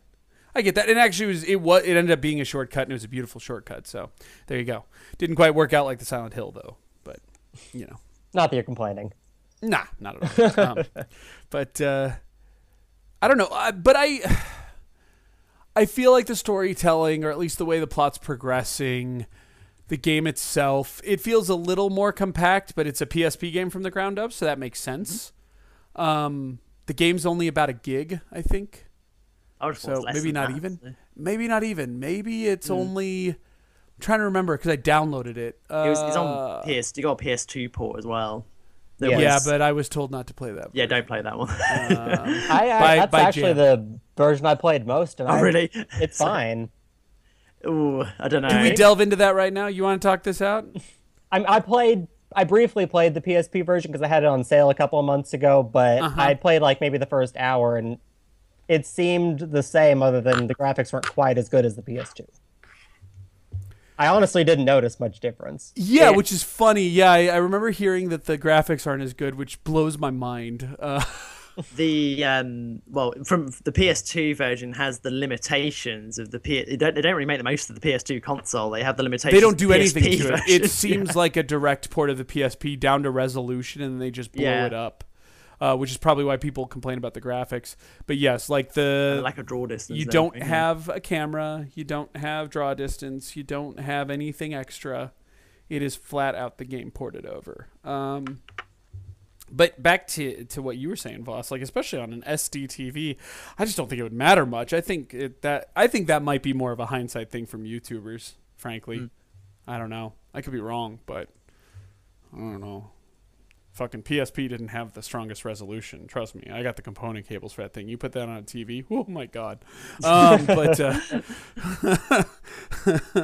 But anyway, back to the game. I don't know. I felt that the mood and tone though still there. Kind of has about the scope of the original game. You know what I mean in terms of like length and how long it takes you to get to certain areas and stuff. Yeah. I think they took a lot. They were pretty faithful to a lot of it, and I think they maybe tried to latch onto our main character has a deep, dark past on top of he's trying to help Alessa, but I think it works pretty much. I don't know. I'm playing through it, and I guess what I would say is I expected to, having, thanks to this series, played all the Team Silent games now. I guess I expected to get into Silent Hill Origins and be like, whoa, this doesn't feel very normal. This doesn't feel very good. and a lot of people have compared it to being like the fan remake of a Silent Hill. Like if fans were to make the 5th game, I don't think it's that. Well, and maybe I'm not giving a lot of credit to fans, so I apologize for that. But I always think of a fan creation as something that may not quite have the care or love, or like they try, but they just don't quite have it. Lots of people have said that about the Chrono Trigger SNES, like homebrew remake and stuff, where like they have good intentions and they're pure, but they just can't quite make the scenarios like those talented game designers can. And that's what I think of when I hear like this looks like it could be fan made. I think Barlow and his team captured the aesthetic and minutia of Silent Hill pretty well. And with combat being my biggest complaint about the game, well, surprise, surprise, my combat's been my biggest complaint about every Silent Hill game. So, this isn't really much of a change. I think this was a particularly poor decision with the degradation of weapons, but I've tolerated the other ones. I can tolerate this one. Again, I think my biggest problem is I don't see my draw to move forward. I want to know everyone's story, and in this one, I definitely don't. Well, because the characters they bring in are the exact same characters that are in the next game, and so you kind of know what happens to them. Exactly. I think that's the other thing, right? You have no fucking clue what's going to happen conceivably at the end of any of these Silent Hill games until now. And this one, we obviously know where this is going, especially when he's chasing after Alessa. It's like, oh, okay, I see. He's going to go stop the ritual. It stopped. Yeah. The only thing you might be invested in is just knowing holy shit, what happens? What happened to Travis? Yeah, and I don't know. We've probably got another probably 10, 15 minutes with this topic. So I definitely don't want to under or over exude it. But I do want to talk about the endings, but should we talk about them now or should we talk about some other things? Are there other ideas? Since I haven't played the game too much, I really want to delve into other stuff. I kind of want to go into his childhood before we get into the endings, but Sure. Other than that, I'm not. All right, let's do that, and then Jam will open you up if you want to talk about anything else before we go into endings. So let's talk about Travis's childhood. Well, his mother was convinced that he was possessed by the devil or something and kept trying to kill him. She was institutionalized, and even after, she was like, "Oh, I'm better now," she tries to kill him again. Parents, man. So he became a trucker. I remember the first time I tried to declare my daughter Satan and go after her. Yeah, people make such a big deal out of it. That was a joke. Sorry, might be in bad taste. Oh dear. Anyway, well, I do like that though, because it's like it's one of the only things I feel that, and I'm trying to remember how much I know about this, but his mom issues do become apparent pretty quick. It gives him a backstory, and that's really all Travis has, right? Yeah, because he doesn't have a whole lot of a personality. He's a trucker, right? What trucker does? I say that joking because I know we have truckers who listen. So trust me, boys, I love you. But yeah, I actually think that Travis is a poor representation of most truckers I know. Because they tend to have a pretty fucking awesome set of stories.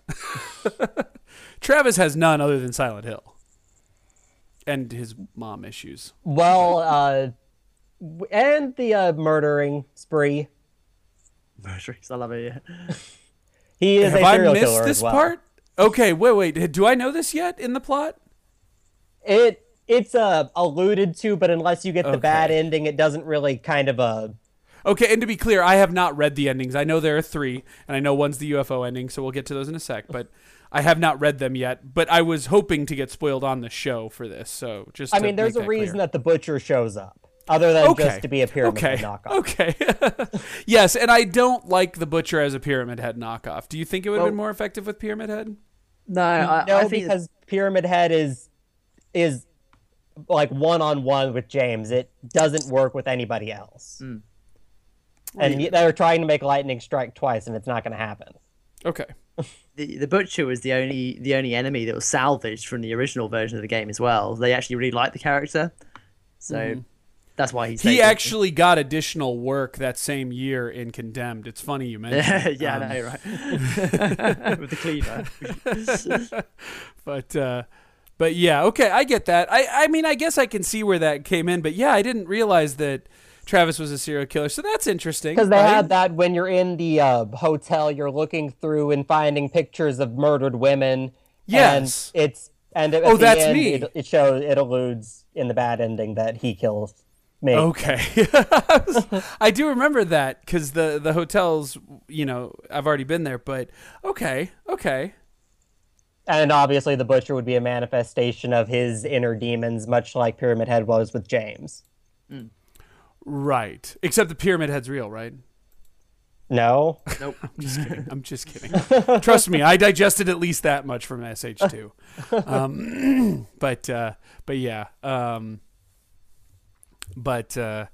Yeah, I don't know. I guess maybe there is more to Travis than I've given him credit for. I look forward to hearing about his exploits as I continue further into the game. And then we can get into his father issues as well. Okay, well, let's go into his father issues. So what's the deal with his father? After his mother gets institutionalized, his father realizes, you're really gone. I'm never going to be able to see the woman that I loved again. He has a breakdown and commits suicide. Well, okay. Travis, not going after a little Travis. old plucky, 10-year-old boy, walks into the hotel room with his dead father, stays there for 8 hours before somebody finds him. Catatonic, yeah. Yeah. Completely unfettered. Let's throw him into the coal mines. Yeah. So it's and every time that he's going back to these places, he when he goes into the mental institution, he goes into the room where his mother was, and he has to fight a memory of her. When he goes back into the room where his father committed suicide, he has little flashbacks, and the face distorts, and it's like, you knew I wasn't sleeping, son. Why didn't you leave? And it's just, I feel like they're trying to make it too dark. It's not really organic. Okay, so they're trying too hard, which I think Barlow kind of cops to in those interviews, to a certain extent. I mean, you got to give the guy credit. He goes, well, I did the best I could with the trash heap that I received. Plus, I don't really think this game needed to be made at all, but but we hadn't proven ourselves, and we were out of work, so we figured we'd do something. Yeah. So I don't know. I guess I would say, knowing the sordid tale of development, I'm relatively impressed with the product that came out of it. I don't know. Yeah. I mean, all right, let's talk about the endings, and then I have a question for you guys. But so there's a good ending, a bad ending, and a UFO ending. Am I correct? Those are the three? Yes. Do you know the... Excuse me. Do you know the requirements to each? Yes. Good ending. The good ending, you get... it's just the mandatory ending that you get your first time through. Okay. The bad ending, you have to have completed the game once, and if you kill more than 200 enemies during the game, then you get the bad ending. I think it's just 100. Yeah, Maybe it's just 100? Maybe it is. Yeah. You have to kill Is a that large easy number or of hard to do? It's quite tricky, this one, and you have to really work for it. Well, yeah. Well, in the New Game Plus, they give you weapons, and those are one hit kill weapons. Right, but you gotta really focus on killing enemies. Yeah. Okay. And then UFO ending? You find a key at one point that you use on a door at the hotel. A spaceship comes down with the dog from Silent Hill 2 and the alien. And Travis is like, have you seen my truck? Hey, do you want to fly our spaceship? Sure. Can you drive stick? And they go up into the spaceship and fly off. That's fantastic. I'm still happy. And it's all in cartoony graphics. Yes. What do you guys think? Do you like that? Yeah, absolutely. I felt like it needed a little bit more to it, but I do enjoy it. Have you seen my truck? Can you drive stick? Are you kidding me? That's a fucking bar joke. Anyway, all right. So what's the good ending? Let's. Or is it not worth delving into aside from just being a spoiler? He basically just drives back off. He just leaves. So. It basically shows Alessa holding Cheryl and they drive off. And then Travis leaves town. So he just causes he basically interrupts the ritual. Yeah. Okay. Which we know from one. So what's the bad ending? The bad you're a ending serial killer. Has him chained down to a table. He's kind of hallucinating, remembering thoughts of where he's going up to a woman. She's like, I'm not your mother. Wait, what are you doing? Ah! Kind of implying that he's killing her. The butcher appears. I think he turns into the Butcher at one point during the ending. Nice. So it's basically just cementing that he's a murderer. Right. All right. Well, so getting back to it, here's my question.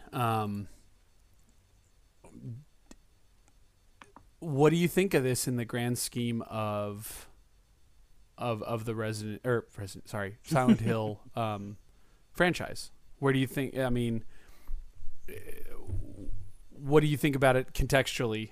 First of all, as the first game after Team Silent goes, and like I get really frustrated when I read from people who say, I really wish Team Silent would have continued to be on this. Yeah, but they weren't. And it was of their own accord. It wasn't like it was taken from them. Yeah. You know what I mean?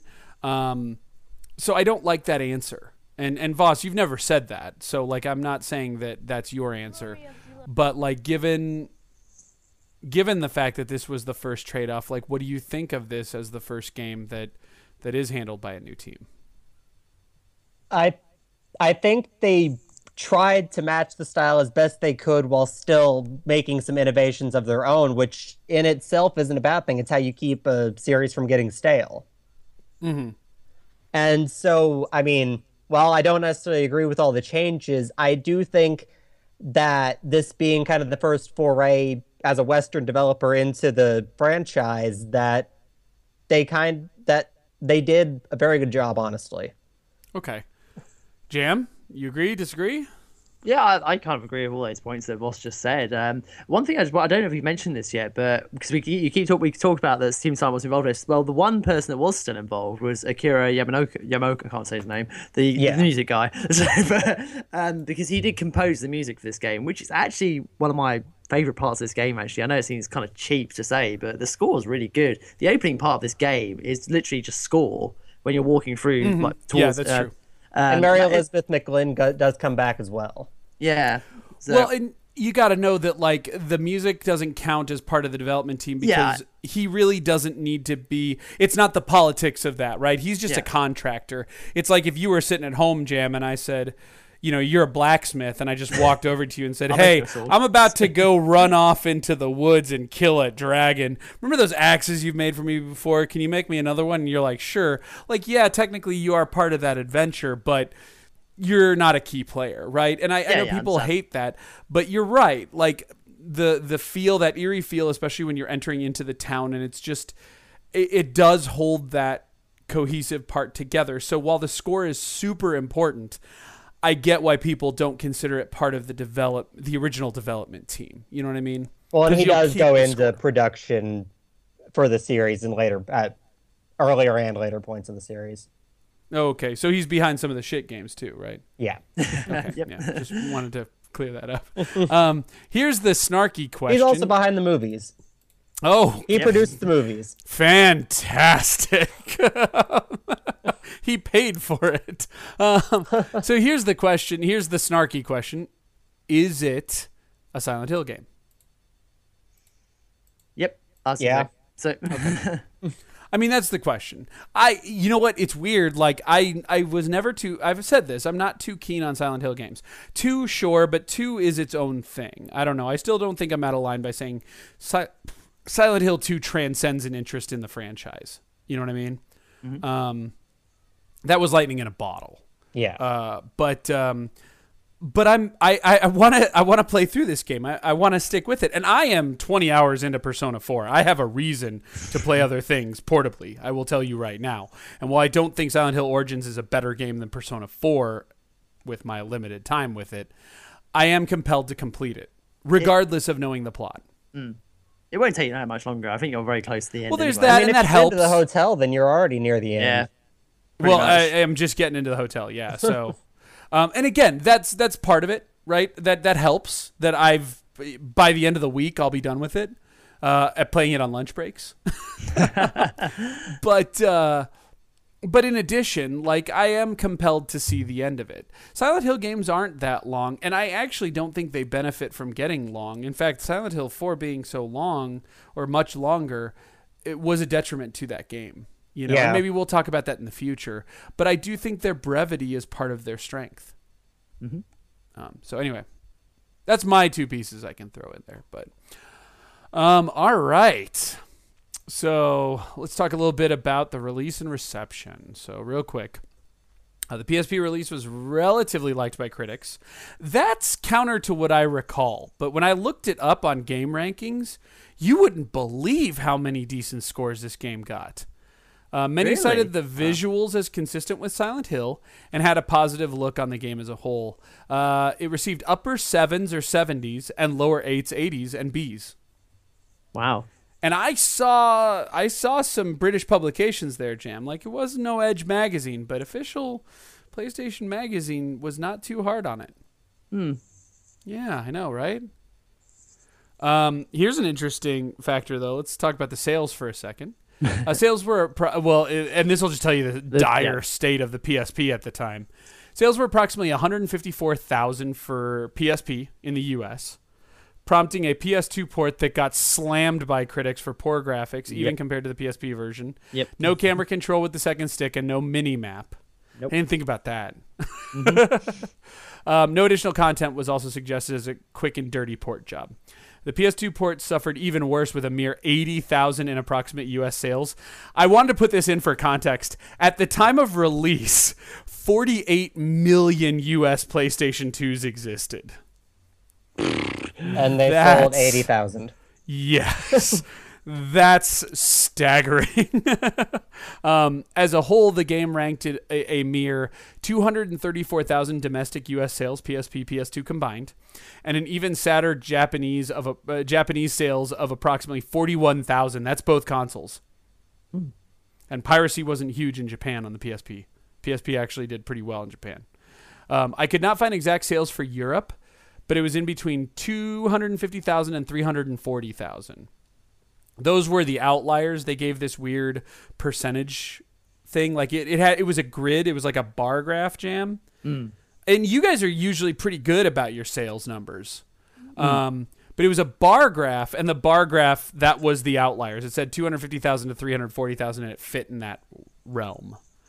But it made it the region with the most sales. Yeah. So Europe was the biggest one. Even at its weakest. Yeah, that's true. But even at its weakest, Europe may have sold more copies than US and Japan combined.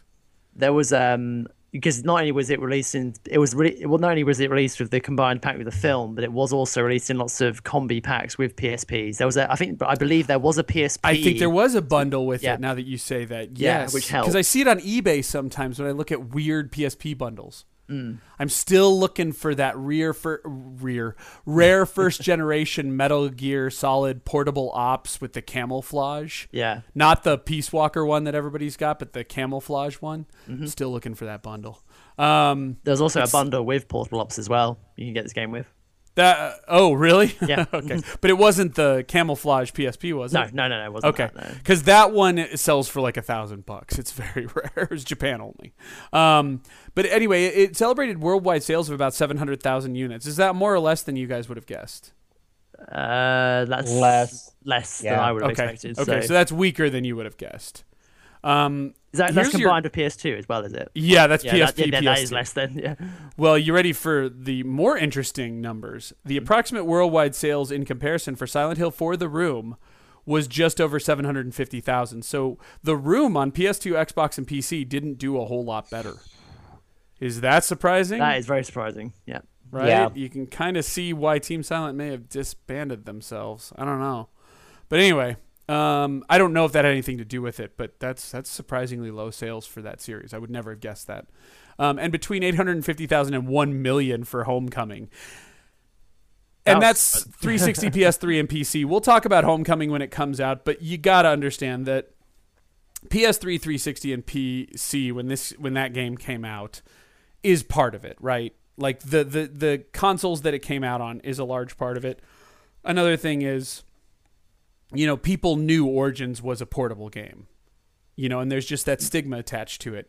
Whereas people will more in the blind before the game comes out, regardless of reviews, pick up those console games, So that doesn't surprise me too much. But I don't know. You guys, does that surprise you more or less? I mean, frankly, when I picked it up, I picked up the PS2 version first, and actually I didn't get the PSP version until like a couple of months ago. But if I hadn't, and really, I assumed they came out at the same time. I never really thought there would have been much of a difference between the two, so it didn't really. And the PSP port was probably less than a year later, I want to think. It was a year later that the PS2 came out. Right, I remember buying it like on shelves, and so I remember those comparisons. But anyway. So, I mean, I didn't know there would have been... I didn't really see the portable stigma to it. Right. Honestly, at that point, I wasn't nearly as informed as I am now.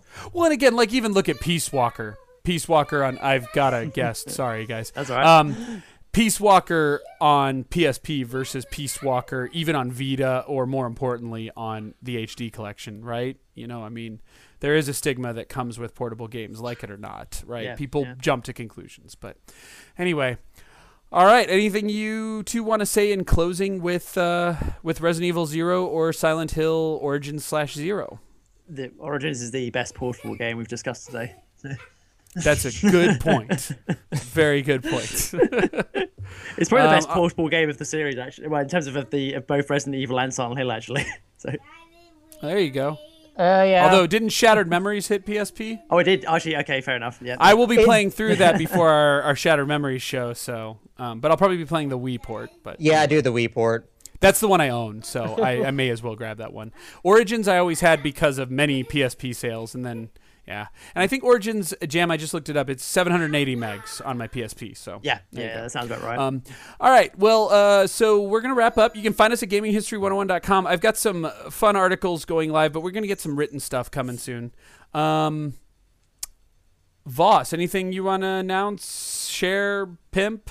I can still, even though I'm not on the show anymore, I can still pimp the Future Monkeys podcast. I Whoop, whoop. had an unboxing that went up on the site recently, and I've been working on a review to go up there for Until Dawn. I'm not sure when that's going to go up, though.